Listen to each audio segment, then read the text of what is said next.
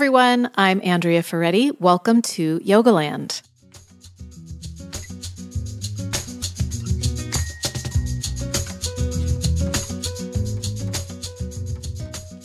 Hi there, Jason. Hi, Andrea. You are back. And I also want to give people a heads up that at the end of this little episode of us, I'm going to include an interview with Jenny Wilkinson, who is the owner of the soon-to-be open studio in London called Mission. It's opening March 17th, so it's happening really soon. It's a part of London that we love. We're going to be teaching there this summer, and so stay tuned for that episode. They are hosting interview at the end. They are hosting this year's 300-hour hybrid training with me. Yeah. So I have a bunch of trainings coming up. So online anatomy training, and then also online 300-hour training. Those are both becoming available in mid-March. And then the hybrid training is beginning in the middle of July in London, and I'm super excited about those things. So to learn more, go to jasoncrandallyoga.com. jasonyoga.com. Oh, yeah. You're so cute. You're the one who bought that URL a million years ago. Like a million years ago. And I know Jason Brown's still so annoyed. jasonyoga.com/schedule is where you want people to go. And definitely join the wait lists also, because I don't have all of the details up about those programs yet. But as soon as I get the details up, I email the wait list first. So it just gives you an overview of everything so that you can make your decision. Okay, today we're going to talk about a topic that is near and dear to my heart, which is stretching actually good for us? We did a podcast a few weeks ago about strength and the benefits of strength, and does yoga build enough strength? Does it build strength, period? So go back and listen to that episode if you're curious. This is a good companion to that one. We were both saying, when we were thinking about this episode, that stretching has been a bit demonized over the past few years because there's been so much emphasis on strength. I think too, to be fair, I've never demonized it, but I do think because we emphasize it so frequently in yoga, it needs to be put in context, right? I've demonized it because I think I overstretched for a long time. Yeah, so that's really common, right? So, and I say this to my students in training all the time. Listen, the reason I'm talking so much about balancing your flexibility with strength is, one, because I believe it to be true, but also two, because you're a yoga student. And so if we're going to overdo something, we're more likely to overdo the stretching than the strengthening. If I were only teaching power lifters, I wouldn't be like banging the drum of, hey, make sure when you stretch, you also say strong. So I think that context is important, right? And it's one of the reasons we're taking a big step back and saying, well, what is stretching? What are the types of stretching? And what are maybe some of the contraindications of stretching, or what's some of the contextualization of stretching? And then finally, are there still benefits? And if so, what are the most effective protocols for increasing flexibility? Great.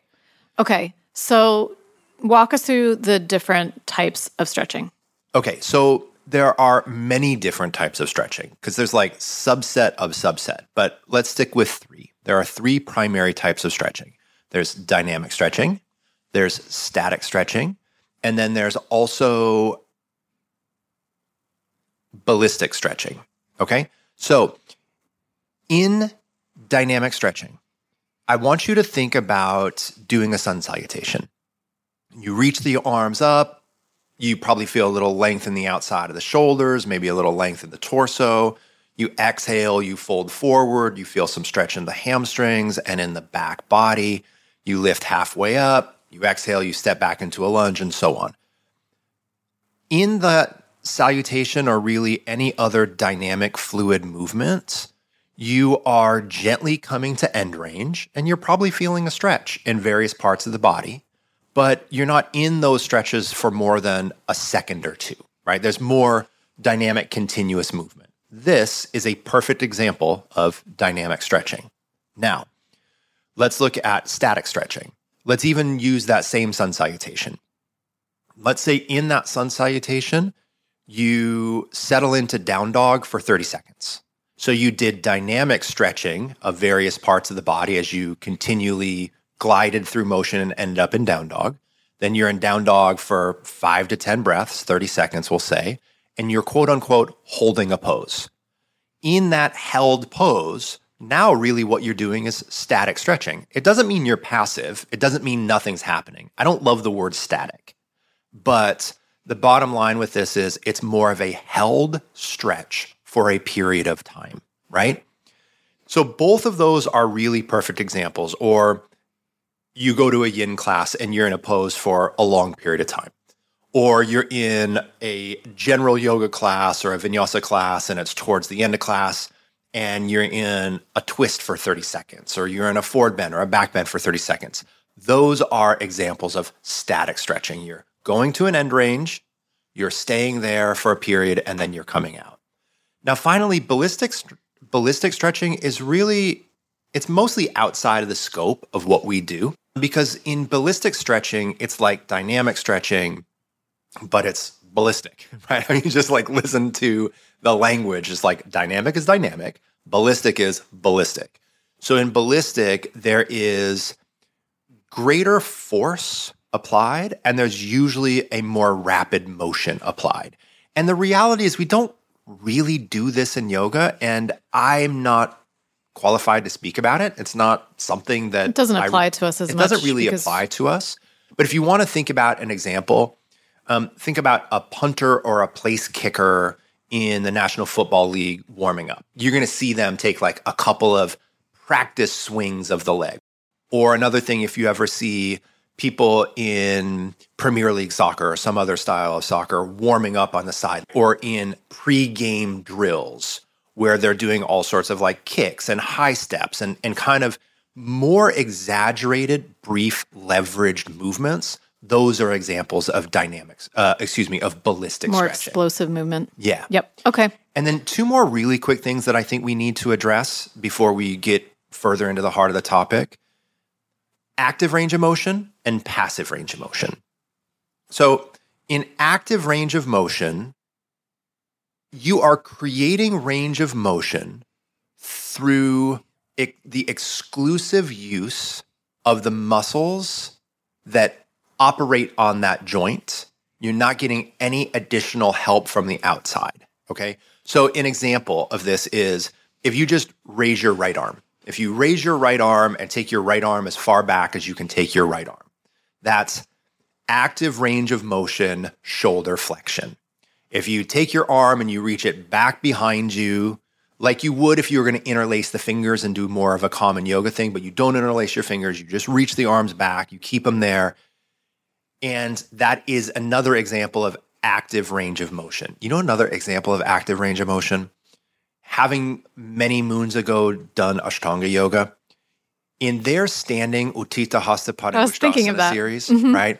They hold the big toe, they reach it forward, they reach it out to the side, they bring it back forward, and then they try to keep it up, but they let it go.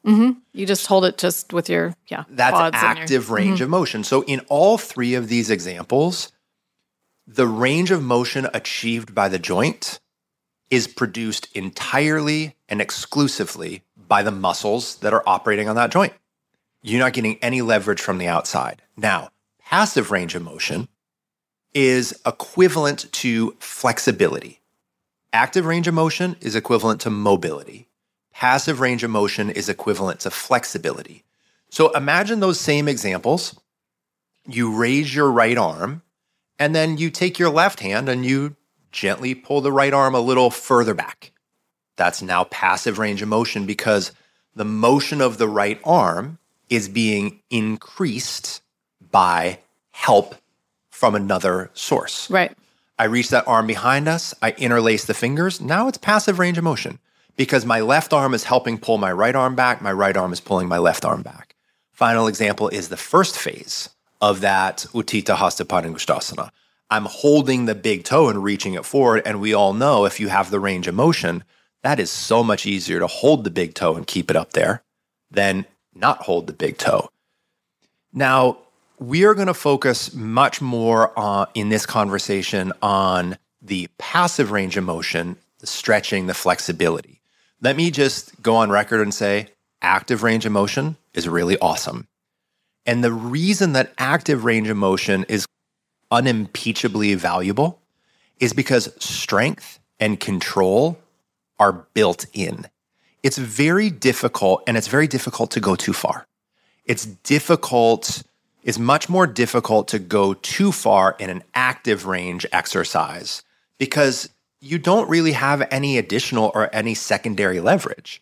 Whereas in passive range of motion, you have more secondary or you have more external leverage, and it is much easier to maybe go a little bit into excess. Right. Okay, so those are the different types. Let's talk about just the benefits of stretching. So let's really lay out the first benefit of stretching. To me, the first benefit or the first scenario as a yoga teacher where this really comes up for me as an important tool is when I'm working with a student who has restriction. When a body part is tight, it often needs to be lengthened. Now, oftentimes you have body parts that are tight and weak, so they also need to be strengthened, but that's not our conversation right now. We've had that conversation, and I'm sure we'll have it again. What we want to really focus on is when a muscle or a muscle group is short, it helps it typically to be lengthened, especially if that muscle is strong and short. So stretching is particularly helpful when you're addressing a deficit of motion.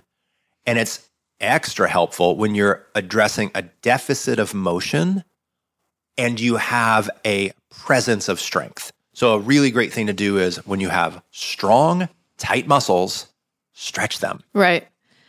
Increasing your passive range of motion in muscles that are strong or other soft tissues that are strong and short, passively lengthening them is thumbs up, good stuff.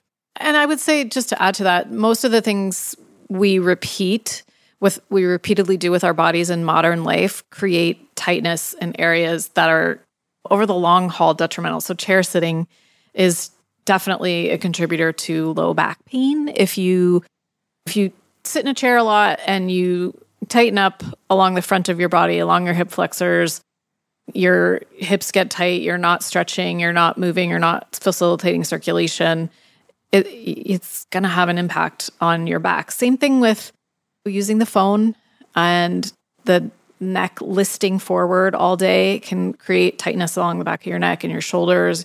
We all feel that. So thinking about it in the context of modern life, stretching definitely can be beneficial. Yeah, so stretching, the benefits of stretching are cumulative in the same way that the reasons we need to stretch are cumulative. Like the things that are slowly and progressively eating away at our postural quality of life, those aren't usually incidents, right? It's not like, oh, today I took my head a little too far forward while I was editing, and so now my upper back and neck are tight. No, it's my upper back and neck are tight because I've been doing that for weeks or months or years. So another reason that flexibility training or stretching or passive range of motion is valuable is kind of what we just said, which is it does two things. Number one, it helps us achieve the full range of motion of the joints. And number two, related to that, is by doing so, it helps facilitate circulation. So if I can't move something well, I'm going to have diminished circulation. So it's a downward spiral. If something gets tight, I can't move it through its full range. By not moving it through its full range, I don't get as much circulation. By not getting as much circulation, it gets tighter. By not being able to move it, I have decreased circulation, and so forth and so on. So if we aren't doing things to kind of push back against entropy, if we aren't doing the things to push back against the stiffening of the body, we're slowly and progressively losing range. And by losing range, we're not utilizing that range. And by not utilizing that range, we have decreased blood flow. Think about it like this. Like imagine you have a phone or a computer or a TV, like you have some device, and that device does 20 things that you want it to do. But slowly over time, now it's 19 things, now it's 18 things, now it's 15 things, now it's 10 things. At some point, you want a new phone, but you don't get a new phone when we realize in this metaphor, analogy, whatever it is I'm trying to say, it's like you the only phone get is one. your body. Yeah, you only get one. In case you didn't know, listener, this is a metaphor, tortured and troubled though it may be. But so I think that sometimes we forget this is the body we get in this lifetime, and it easily loses functionality. Like decreased range of motion is diminished functionality. Mm-hmm. So when we have decreased range of motion, stretching is really good to facilitate that range of motion. And in so doing, it's going to help facilitate greater circulation in that region. I'm going to talk about the chair again because this was just such a big thing that I learned at Yoga Journal over the years. Not only, when people get older, and I'm talking about their senior years, one of the biggest risks that they face is falling, because when they fall, they can sustain fractures more easily than when they're younger. And often when they fall, they can't get up again. And it's not just a strength issue with not being able to get up. It's also range of motion. So you need both in order to be able to get up and down off of the floor. And you might know people in your life, older people, who can't sit on the floor and play with their grandchildren or can't. And I'm not judging them. I'm just saying if you can continue to have those capabilities, you're just going to enjoy a better quality of life in the long term than only being able to sit in a chair, only being able to sit on the couch. So in the same way that you brought up the chair again, like I often do, I'm going to weasel in the fact that I like to train Brazilian Jiu-Jitsu. And I'm going to give a very similar scenario, which is it doesn't matter how strong you are. If I can inhibit your ability from getting that foot to the ground, it doesn't matter how strong your leg is. So, for example, like if we are in a certain position and you are much stronger than me, you might need to get me off by posting a foot strongly down onto the ground, pushing into that ground and bumping me away. But if I have control of your foot and I don't let you bring that foot to the ground, you can be 5 times stronger than me. If you can't get that foot into a position that's effective for you to use, doesn't matter how strong it is, because I've decreased its mobility and therefore its functionality, right? And it should be said that you said something like stretching will help stretching will help you achieve your joints' maximum range of motion. And so it should be said that this is individual for each person. We're not saying that everyone needs to get to be able to do a 90-degree Upavishta Konasana on the ground. We are mechanically not all equal and definitely not all the same. And so everyone is going to have a different native capacity within the different parts of their body. So you, over time, may lose your native capacity. I may lose my native capacity. So the lengthening that we're doing is just to achieve our maximum potential, right? For functionality. Which is totally very individualized. So another thing that stretching does is it stimulates muscle growth. So does it stimulate muscle growth as effectively and as efficiently as resistance strength training? No. We don't want to compare the strength that you're going to generate by stretching the hamstrings versus doing a strength training protocol for the hamstrings. However, what we have to remember is that when you are stretching something, you are applying tension to that region, and tension stimulates growth. So, and this is actually something to not backpedal on, but clarify. I think one of the things that's confusing about the phrase passive range of motion is I think it's a little bit of a misnomer, because passive range of motion doesn't imply that the stuff that's stretching is necessarily completely passive. It doesn't mean that there isn't action. It just means you're getting help from a third party, okay? So if you are doing, let's say you're doing Paschimottanasana, let's say you're doing a seated forward bend, and you're just literally stretching your hamstrings. Are your hamstrings inert? No. Your hamstrings are being pulled on, right? So even though it is quote unquote passive range of motion, and you're not, in this example, trying to contract them or engage them at end range, although that's a great technique that I advocate for in other settings, if you just sit there and you stretch, passive somehow, I think, implies to us like, oh, nothing's happening. It's not doing anything. But it's being put under tension. Like all of those soft tissues are being put under tension. And so the body is undergoing stress. So if I'm passively stretching my hamstrings, they're undergoing a lot of stress. And that stress can stimulate muscle growth. And it may even stimulate hypertrophy to some degree, which is an increase in the visual size of the tissues.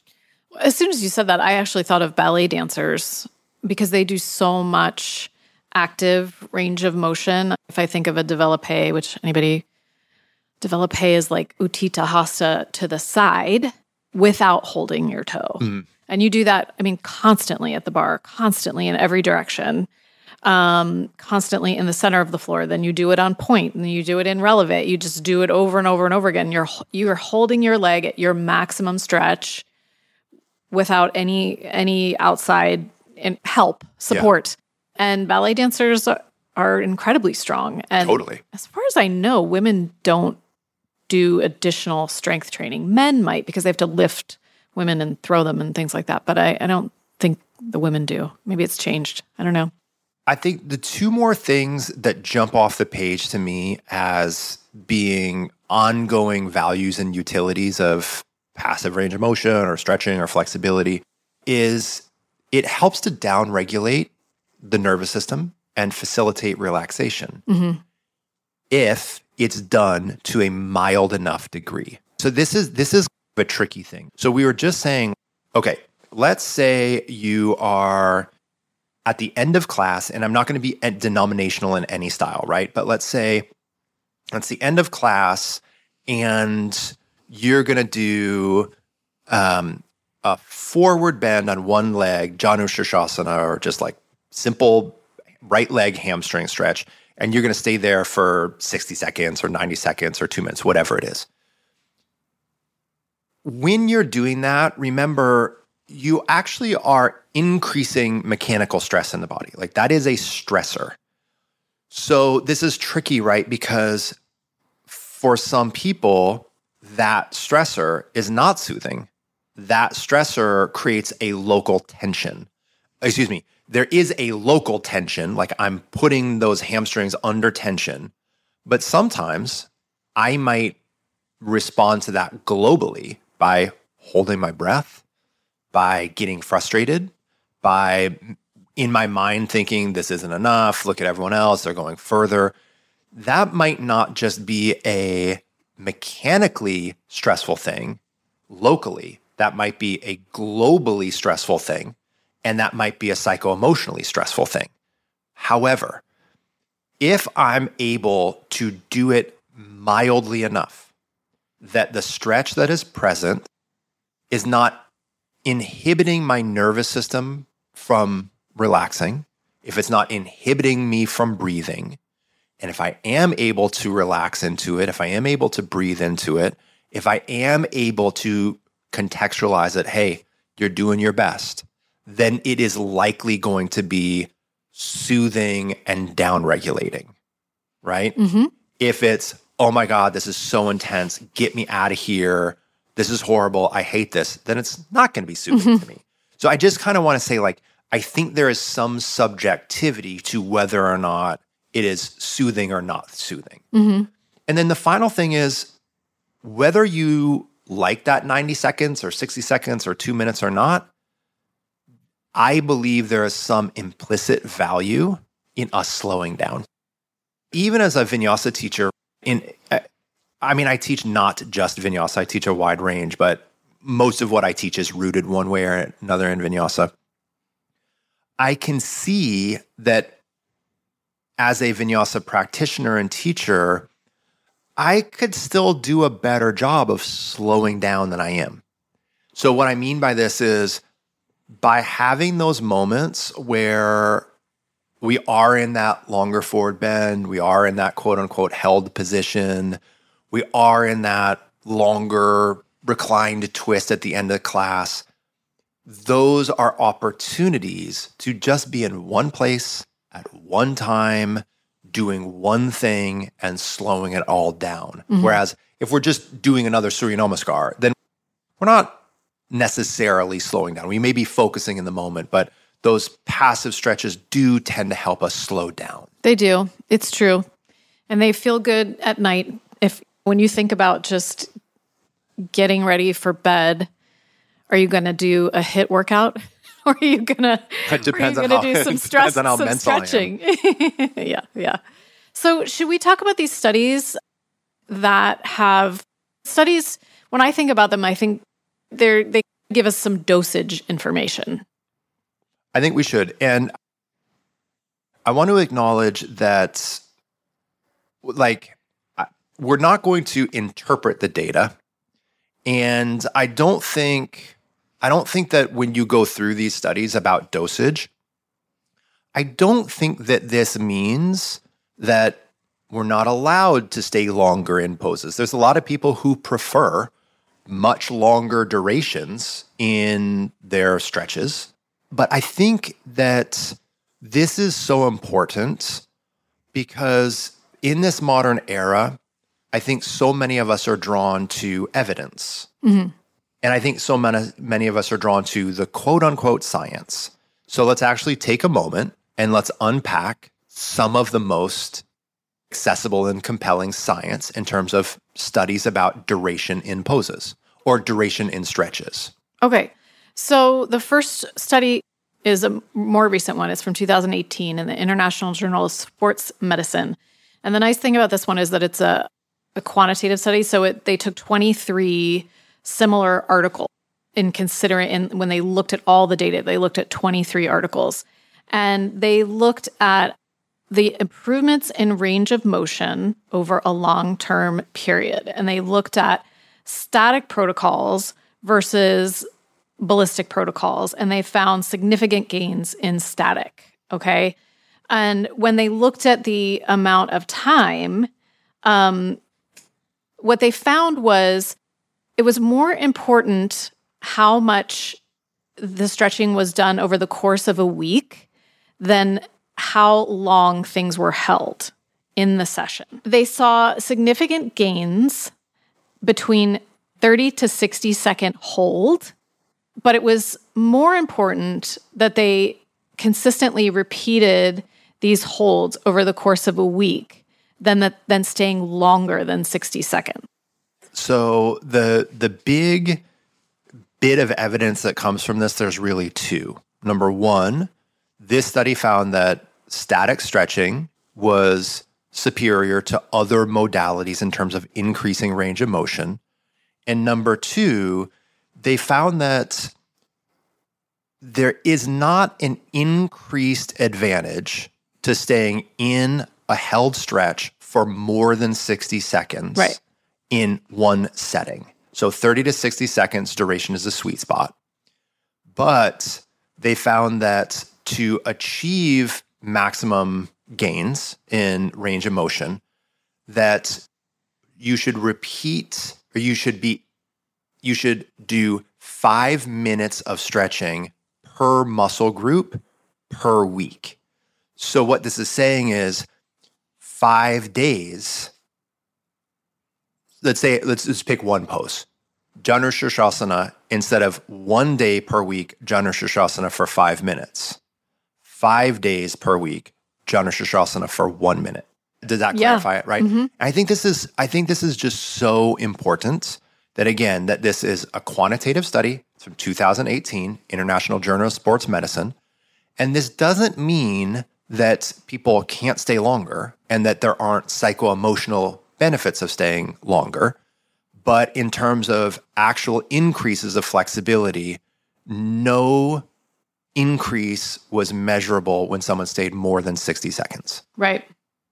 And I mean, the second study that you found is really similar. It's just a bit older. So it's from 1997 in the Physical Therapy and Rehabilitation Journal. And the results of this one showed that flexibility was dependent upon the duration and the frequency, that no increase in flexibility occurred when the duration was increased from 30 to 60 seconds. So in this one, 30 seconds was enough. And there also was not an increase if you stretched 3 times per day versus once per day. That's another kind of interesting overtime issue. It is interesting. You don't have to do it morning, noon, and night. You could just do it once a day. So you know what this kind of gets me into is a practice in which we're targeting the same muscle group through many different postures. So let's say we do Janu Shirshasana, we do Upavishta Konasana, we do Paschimottanasana. I know those are specific technical things, and some of our audience might not know those poses. But essentially, those are 3 different postures where more or less we're lengthening the hamstrings. So let's say I stay for 30 seconds in each one of those poses. Well, that's 90 seconds if I do all 3 of them.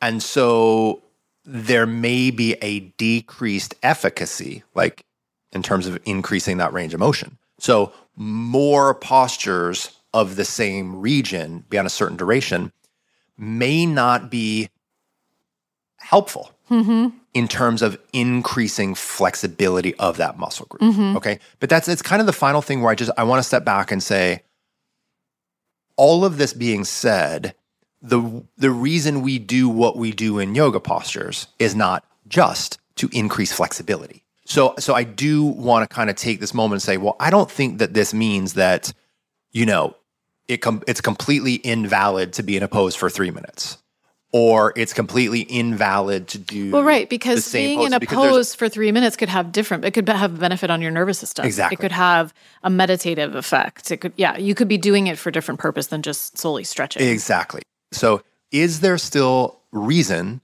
to be in a pose for some who choose to be for longer than 60 seconds? Sure, there's all sorts of reasons. Is there a reason to repeat the same kinds of pose that targets the same regions multiple times in a sequence? Yes, all sorts of reasons. But when it comes to the data on increasing the flexibility, the answer is no. Yeah. But from these, the answer is no. It kind of speaks to why we might not be drawn to do an overall practice. People are often drawn to, I want to do hips today, or I want to do arm balances, or I want to do this. But we tend to feel amazing after we do an all-around, overall, hit all the regions of the body practice. Right. It might be because it's more balanced. So now let's just take a few moments and let's make sure that we put some of the flexibility, some of the stretching, like some of these things in context. And we kind of did at the very beginning. And the first thing that I want to acknowledge is that it's important to build strength in your flexibility and alongside your flexibility. That doesn't mean in every pose, every time that you're stretching your hamstrings, they need to be engaged, so you're building that other side. But I wouldn't feel completely comfortable just like being like, okay, bye, Andrea. Stretching's really good for you. It totally is. But again, because we do so much of it, and to be honest, because in our community, we still sometimes fetishize it, and we fetishize how far the body can go sometimes and how dramatic it looks sometimes. I don't want to say these are some warnings, but I think that these are some maybe caveats, right? So that first caveat is, please, along with increasing your flexibility, because clearly it's valuable, we also totally want to increase our strength. And so if you prefer styles of yoga that are much more about passive flexibility, then probably in other phases of your life, you want to be doing some complementary strength training. And then another thing that we want to think about is For students that their body comes with, those students whose bodies have a exceptional amount of flexibility or an exceptional amount of mobility, then the strength part of the equation is exceptionally important. So for those of you with more flexibility, more natural mobility, do not vilify it, complement it. That's great. Let's end on that note. I think that's a great thing to keep in mind. Oh no, you've got There's more. one more note. Okay. It's just to remember that probably when it comes to stretching, de-emphasize extremes. Like this was actually another one of the studies that I didn't post and show. But in terms of achieving increased ranges of motion, you don't need to do the equivalent in strength training of 1 rep maximum. You like small degrees of elongation have high yield. And so for us to just be very mindful that if we are really going for it and really pushing it and really trying to achieve bigger, broader, bigger ranges, there is a greater potential for injury and shadow side to come up. So be mindful in your pursuit of extreme things with the human body. All right. Wise words from Jason Crandall. Okay, everyone, stay tuned. Next up is my interview with Jenny Wilkinson.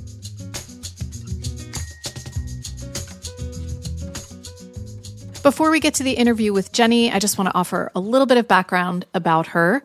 Up until 2021, Jenny was the yoga director and board member at Tri Yoga, where she oversaw 450 teachers across the group's 5 London centers. Jenny is originally from New York. She was formerly a journalist at Reuters and Time magazine. She's a Cordon Bleu trained chef and a mother to 4 sons. So suffice it to say, Jenny has the background and skills needed to take on such an endeavor of opening a huge yoga and movement space in the heart of London. She's also a longtime Ashtanga yoga practitioner and teacher. So she gets up every day at the crack of dawn and does her Ashtanga practice. Before we spoke for the interview, she said to me that the one thing she really hopes to do with this studio is to shed the dogma of yoga and parts that are the turnoff for folks, is what she said, without stripping out the essence of the practice. And so that's a huge goal. But part of the way that she's doing that is expanding the offerings. So she will offer Iyengar yoga, vinyasa, Ashtanga, hot yoga, Kundalini, and Rocket, which is apparently really popular in London.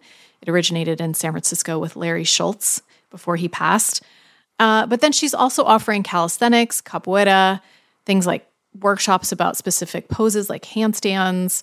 She's offering mobility and strength training. She's offering PT, and there will be some spa rooms.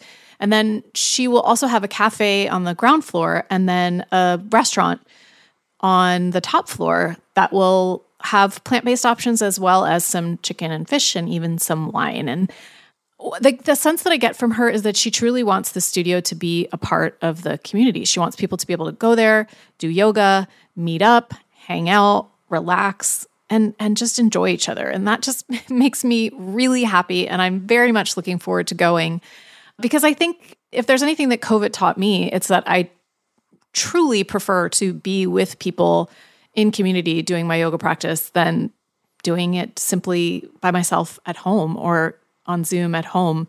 So to have the courage to open a studio like this at this time, I think is much needed. And I love that there are leaders in our community doing that. Jason and I will be there this summer. Jason will be teaching his hybrid advanced teacher training at Mission. And I will be there in July with him teaching a workshop. And we're going to sort out what that's going to be soon and let you know. If you want to get more information about the hybrid program, you can go to jasonyoga.com/schedule and just enjoy the interview with Jenny. And I hope to see you at Mission this summer. Hi, Jenny. Thanks so much for being here today. Thanks, Andrea, for inviting me. It's so good to see you.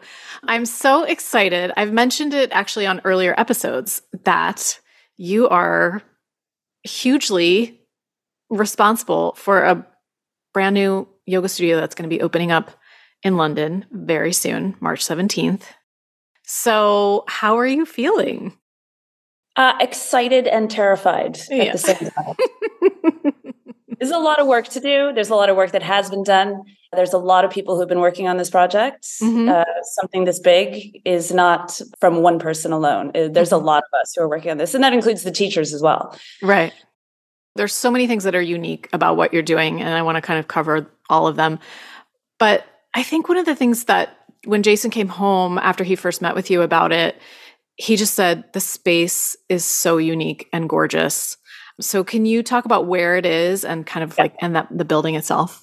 It's in East London. And for anybody who's listening to this podcast that is not familiar with London, East London is a very cool, hip area. It's fairly young.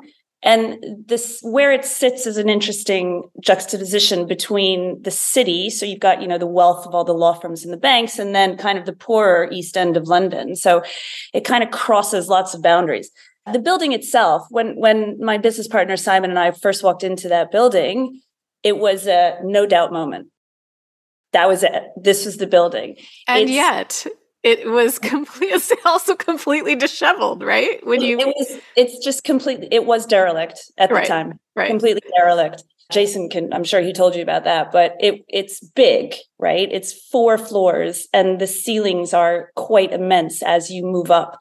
The top floor, which is where we're going to put a restaurant, that also has a terrace and it overlooks the city. And then to the other side of the building, it overlooks this historic grade 1 listed 18th century church that is quite famous. So it's just a gorgeous building that needed a huge amount of work done to it.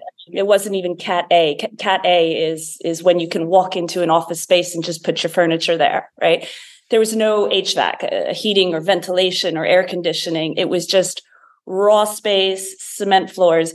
It used to be, interestingly enough, as in its original intention, was as a beer warehouse. So horses back in the 18th century would bring their wagons filled with beer kegs through the building, and they would deposit the kegs there, and they would end up out the other side. And it's had various lives since then. But it's still standing, and we have been working on it for a long time, a lot longer than we had hoped. This is a massive building project, but I think when we just look at the building, anytime you walk into it, anytime somebody walks into that building, they're like, I get it. I get it. That's what Jason said. He just came back with like stars in his eyes, and he's not really like that. So I just want to say that I love the idea that it used to be a beer house and it's now going to be, especially because one of the things that you talk about is wanting to disrupt the yoga and movement space. So having that previous life as a beer house and horses coming in, I mean, that's actually kind of fitting and perfect. So I want to talk about the disruption, but first, can you describe a little bit about, I'm mostly just excited and I want to get like a vision of, you said it's 4 floors.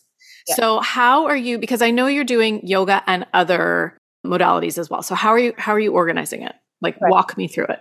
Yeah. So I wanted to be quite clear in that certain rooms have certain practices, right? So that is my intention. And the rooms have been designed with those practices in mind. So on the first floor where the ceilings are a little bit lower, that is very conducive to grounding practices, right?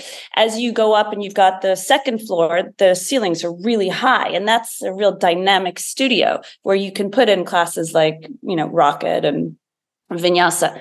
And the other side on that floor is where we would have the movement classes. I wouldn't want anybody to think that we're trying to merge practices.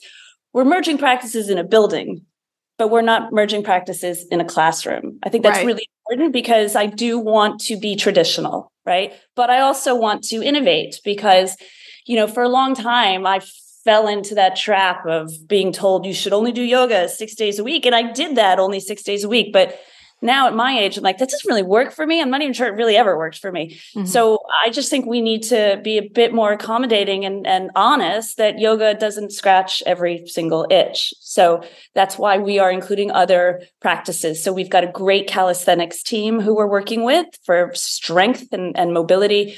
We've got Capoeira in there.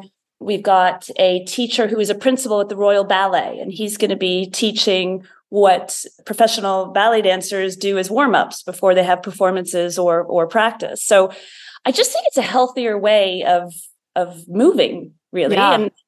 And we shouldn't have our blinders on in yoga. And just that felt like that was what was happening for way too long. Mm-hmm. Right. So you're saying one of the things you talked about when we spoke earlier was just you're keeping the essence of the yoga as yoga. Those are not combined classes, but you're just offering other exercise modalities as well. Right. And then what about like PT, massage, that, any kind of like spa kind of thing? Is that's going to be there too? Definitely. We have 3 treatment rooms. I'm not really one for the more woolly treatments. And this is not a judgment on them. It's just nothing that has appealed to me. And I don't feel like I can create and ultimately sell something that I don't really believe in. So, what do you mean by woolly treat? I don't know that expression. Well, it's a British expression. Okay. I'm just getting in trouble for saying this, but that's definitely what I do. Like cranial sacral stuff, tarot cards. It's just okay. So not too woo woo. Not too woo woo. I'm talking about like sports massage. We're even talking about having a GP in there, right? Because we have a real problem in this country where people can't get in to see their GP. And there's a lot of reasons for that. I don't really need to get into it, but if we can make it easier for people, if they need, some antibiotics or they've got a muscle issue, it's just an easier way for people to come together. So we're trying to get a GP in there. So I guess what I'm saying is it's more science-based treatments, but I also want some relaxing ones as well. Like I'm all about the facial, bring me the facial. So, okay. Yes. So some beauty, health, beauty, wellness. Yeah. And then obviously some nice locker rooms. We've got a sauna, a sauna as well. The ground floor was a tricky space to navigate because we wanted to get a lot in there. So it was really important to us to have all gender bathroom, right? As well as those who identify as female and those who identify as male. So kind of squeezing everything into, even though it is a big space, we also tried to have a bike store and we wanted to have a sauna and we wanted to have a little cafe for people to grab a coffee after class. So, and merchandising for people to pick up, some books or a t-shirt. So that there was quite a bit for us to kind of navigate that ground floor, but we think we've done it. I would have definitely liked to have more space in the all gender bathroom, but we're doing the best we can. So so you're going to have a cafe, which I think is brilliant, of course. And then you're also having the restaurant on the rooftop. Correct. It's awesome. Yeah. Talk to me about the restaurant because you are a foodie. I am a foodie. I love food. I'm not a chef, but I love to cook. And we are working with a restaurant operator who is really well-versed in East London tastes. He's really great. His name is Nick. And one of the things that we're doing that is a bit of a departure. So when we talk about how are we disrupting the space, and, I recognize I'm probably going to get a lot of shit for this, but that's okay. We will be serving alcohol if people want to go up after class and have dinner at a big table with their teacher and have a glass of wine. I don't really have a problem with that.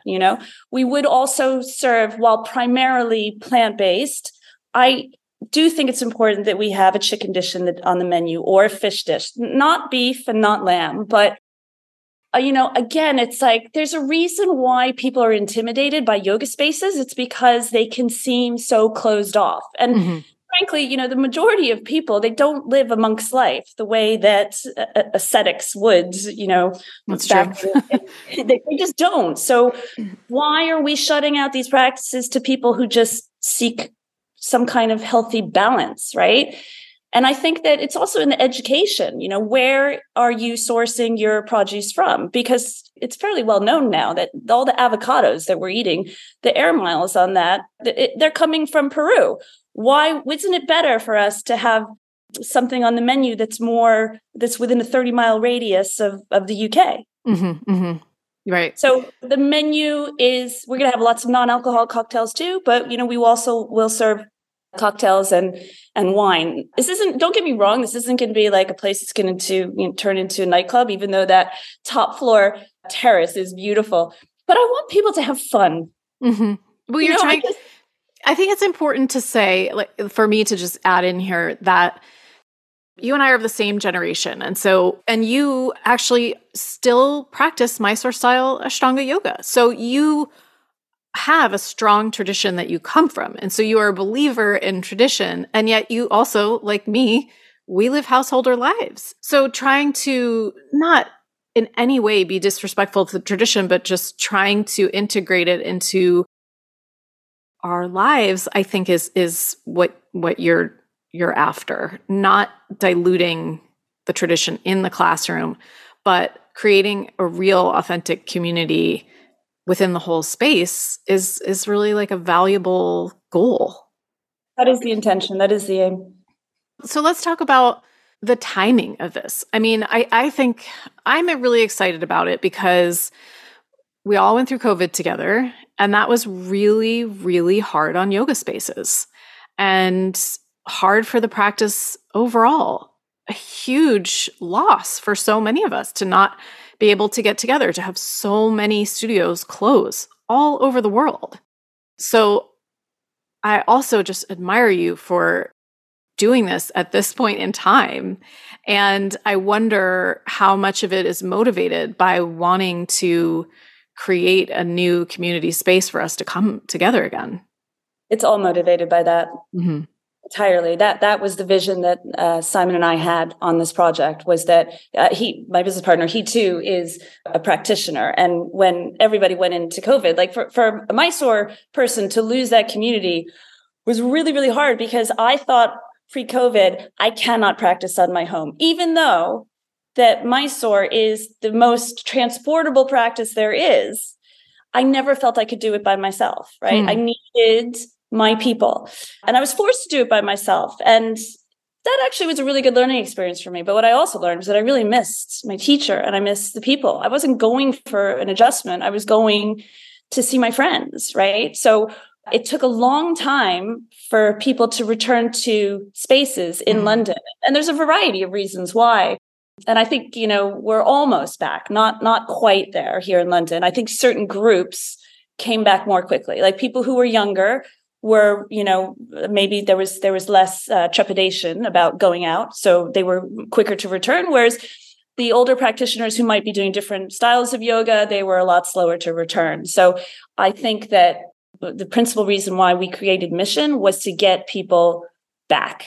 Mm-hmm. It felt humans crave connection. 100%. And even teaching and practicing online, while it had its value, absolutely was wonderful during the time because that was the best way to connect. I, as a teacher and as a student, didn't enjoy the experience, because as a teacher, I couldn't see people breathe. I couldn't see their feet on the ground. As a student, it was just such a bizarre experience to have this laptop in front of me and, trying to kind of receive teachings. It was an anathema to me. I didn't enjoy it. So I'm not saying that some people don't get something from it. I think they do, but I think the experience is far superior in the room. Mm-hmm. I think if anything taught us how much we're interdependent, it was COVID. And I mean, I am the hugest introvert there is.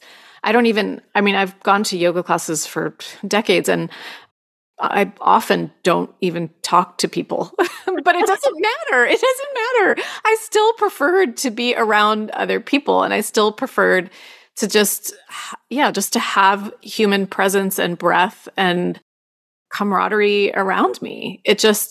I agree. And I'm, like I said, I'm the hugest introvert there is. So, and I would love to know, so are you going to be teaching there, Jenny?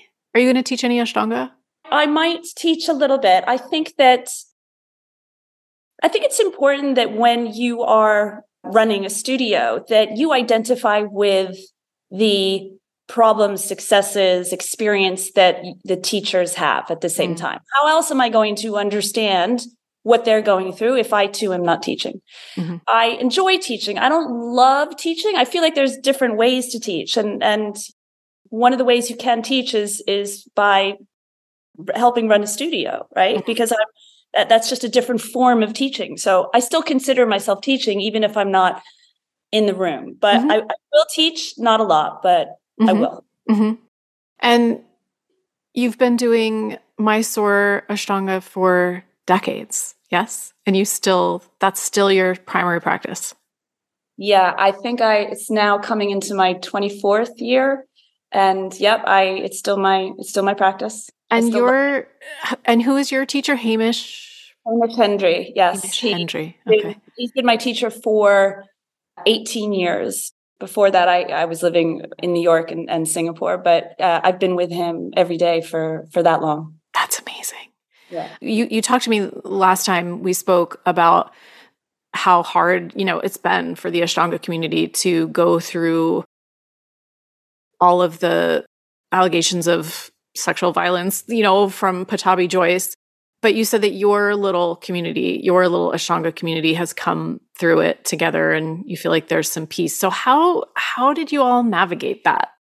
How did Hamish navigate that? I mean, that had to have been hard as a teacher leading a group, or were you just such a long-standing group that it felt kind of separate from Pattabhi Jois? Well, I mean, I can't speak for Hamish or anybody else. I can only speak for me, but I'm not sure if I have made peace with what Pattabhi Jois did. I doubt I ever will. I don't think anybody ever should. I mean, it was really awful, and the harm that he caused, it wasn't just on those women, although of course they suffered the most, but it really fractured into pieces what was once a very, very strong community. But we have rebuilt. I can only speak for London because I still hear that things haven't changed in different places. I don't know, but I feel that in London, there's been a massive change in how Mysore and Ashtanga are being taught. There's hardly any forced adjustments. Teachers allow modifications, props. If I don't want to bind in Virinchasana, Hamish is like, okay, fine, right? Like it's become a much more individualized practice. And I think, from my perspective, I was really fortunate that when that all happened, I was at Chai Yoga and I was in a position to make kind of necessary change. And my boss at the time, Jonathan Satin, he really was great because he gave me free rein to take action. And this came, in the form of consent cards, which I think we were the first in the UK to use them. There was a lot of resistance on the part of some teachers to doing it. We made, mandatory mental health training and sexual awareness assault for every single teacher at Chai Yoga. I became a lot more selective about the teachers that I was working with because I wanted to work with teachers who actively wanted to dismantle that power imbalance that naturally exists between teacher and student. So I think that when you ask the question, how have we made peace? I think we've settled into a different space, right? It's not about making peace. And it still comes up often. It was horrible. It was horrible. And I think that, if there's anything good that you could say came from it is that the practice, how it was taught here in London has definitely changed. 100%.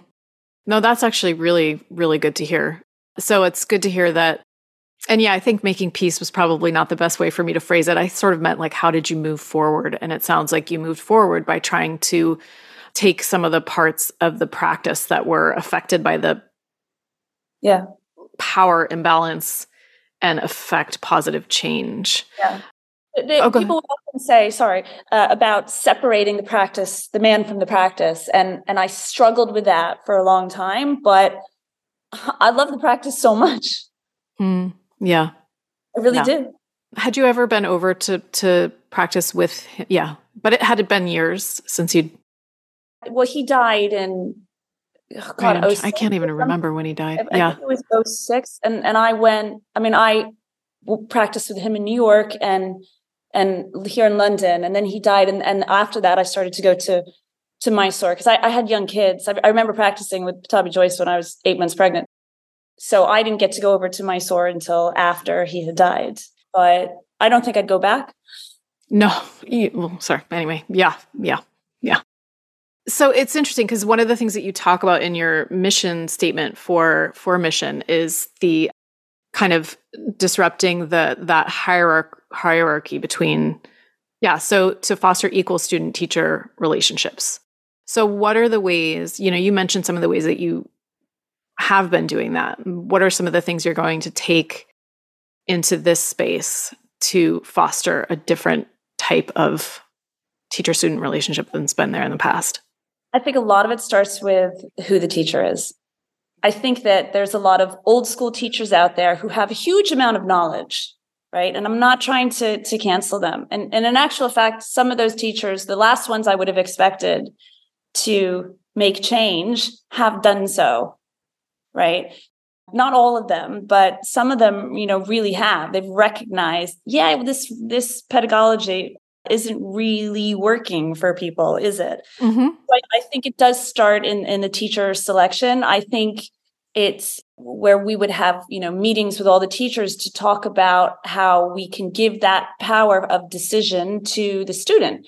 And, it can even be something as like, why is the teacher sitting on a mat in front of 30 people who are facing them? Like right there, you're setting yourself up for elevating one person and putting other people beneath them, right? Mm-hmm. So, I think you need to take that mat away, take that teacher from there and start to move them throughout the room to navigate them.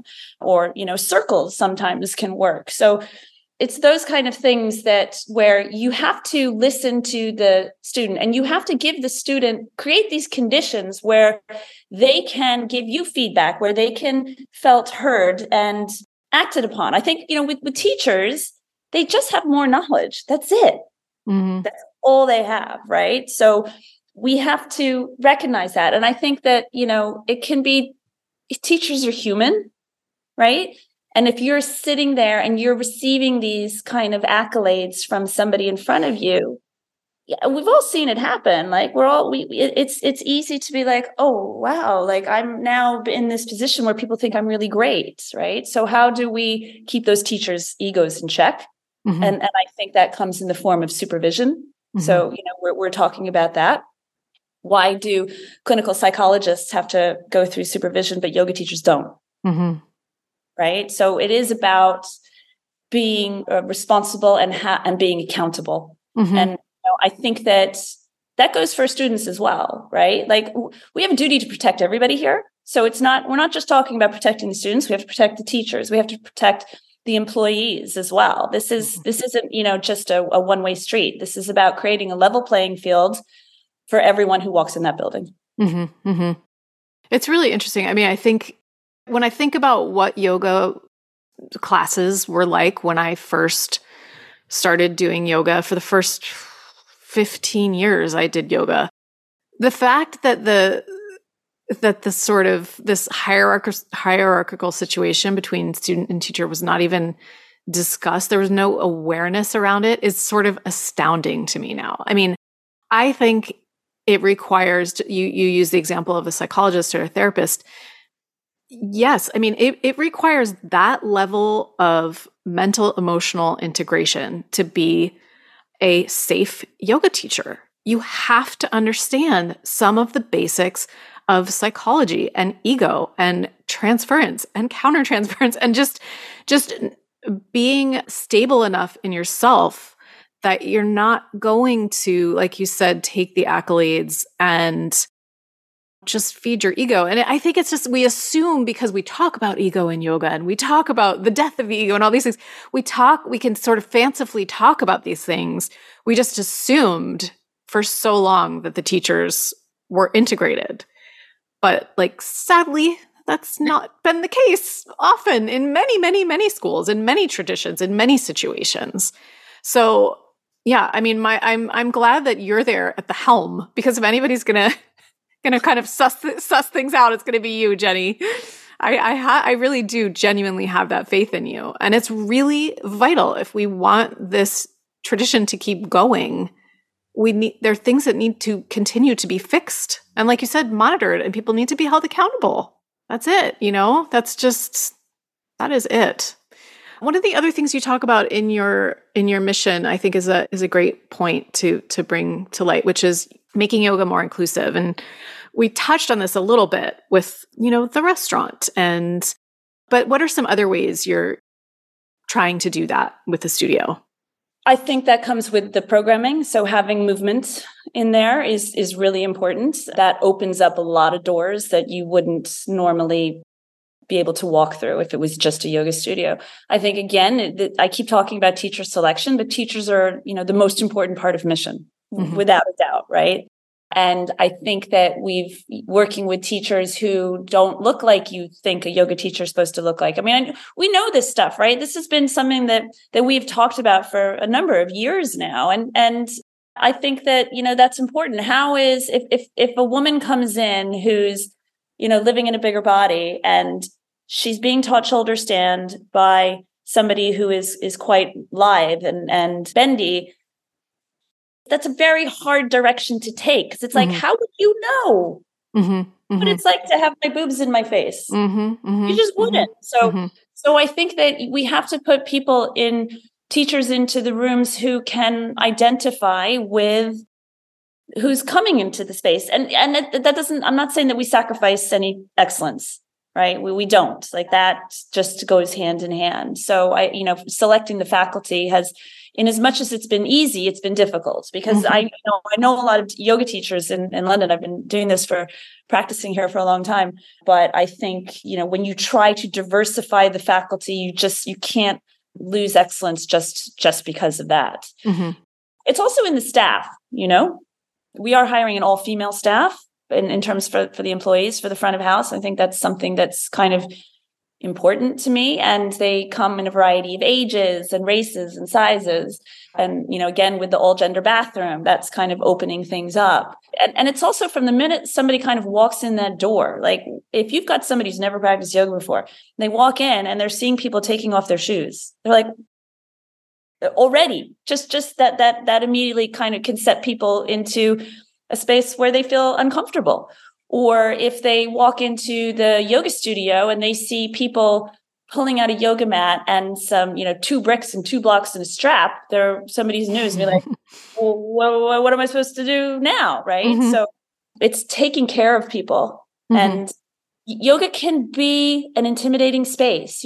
Sometimes I'll go into a space like a climbing center, and I'm really surprised at how open climbers are and how they're cheering people on and making people feel comfortable. Like, I am not a good climber, but I don't feel ashamed because I can't climb, but I'm climbing next to somebody who's just like swinging up that wall on a, a 7 or an 8. And I'm just basically working a 1 problem. I feel okay about it. Right. And I don't think yoga gets that right. Like you come in, and even in the way that it's portrayed on social media. So I'm really careful about the message that we send, because we do live in a generation that is led by social media, and people's first impression about mission is going to be on the Instagram account. Right. So I'm careful about trying to present fairly what we're doing. And at the same time, I would say people are going to see what they want to see. Right. Yeah. If they see one post of somebody in, Ashtavakasana, their mind's going to be made up. Oh, that place is not for me. Right. So I recognize that. And it's a tricky one to navigate, how to get people to see truly what you're trying to do in an age where people are really quick to judge. Right. Especially in yoga world. Like, there's no more judgmental people in any industry I know than yoga. It's crazy. Yeah, it's really true. It's so funny. I mean, humans are so crazy. Oh, goodness. Yes, it is a tall order, my friend. This is a huge endeavor. And, you're a mom of 4 boys. So I don't think I could know anyone braver than you. I swear. It's like, that's all you have to say to me.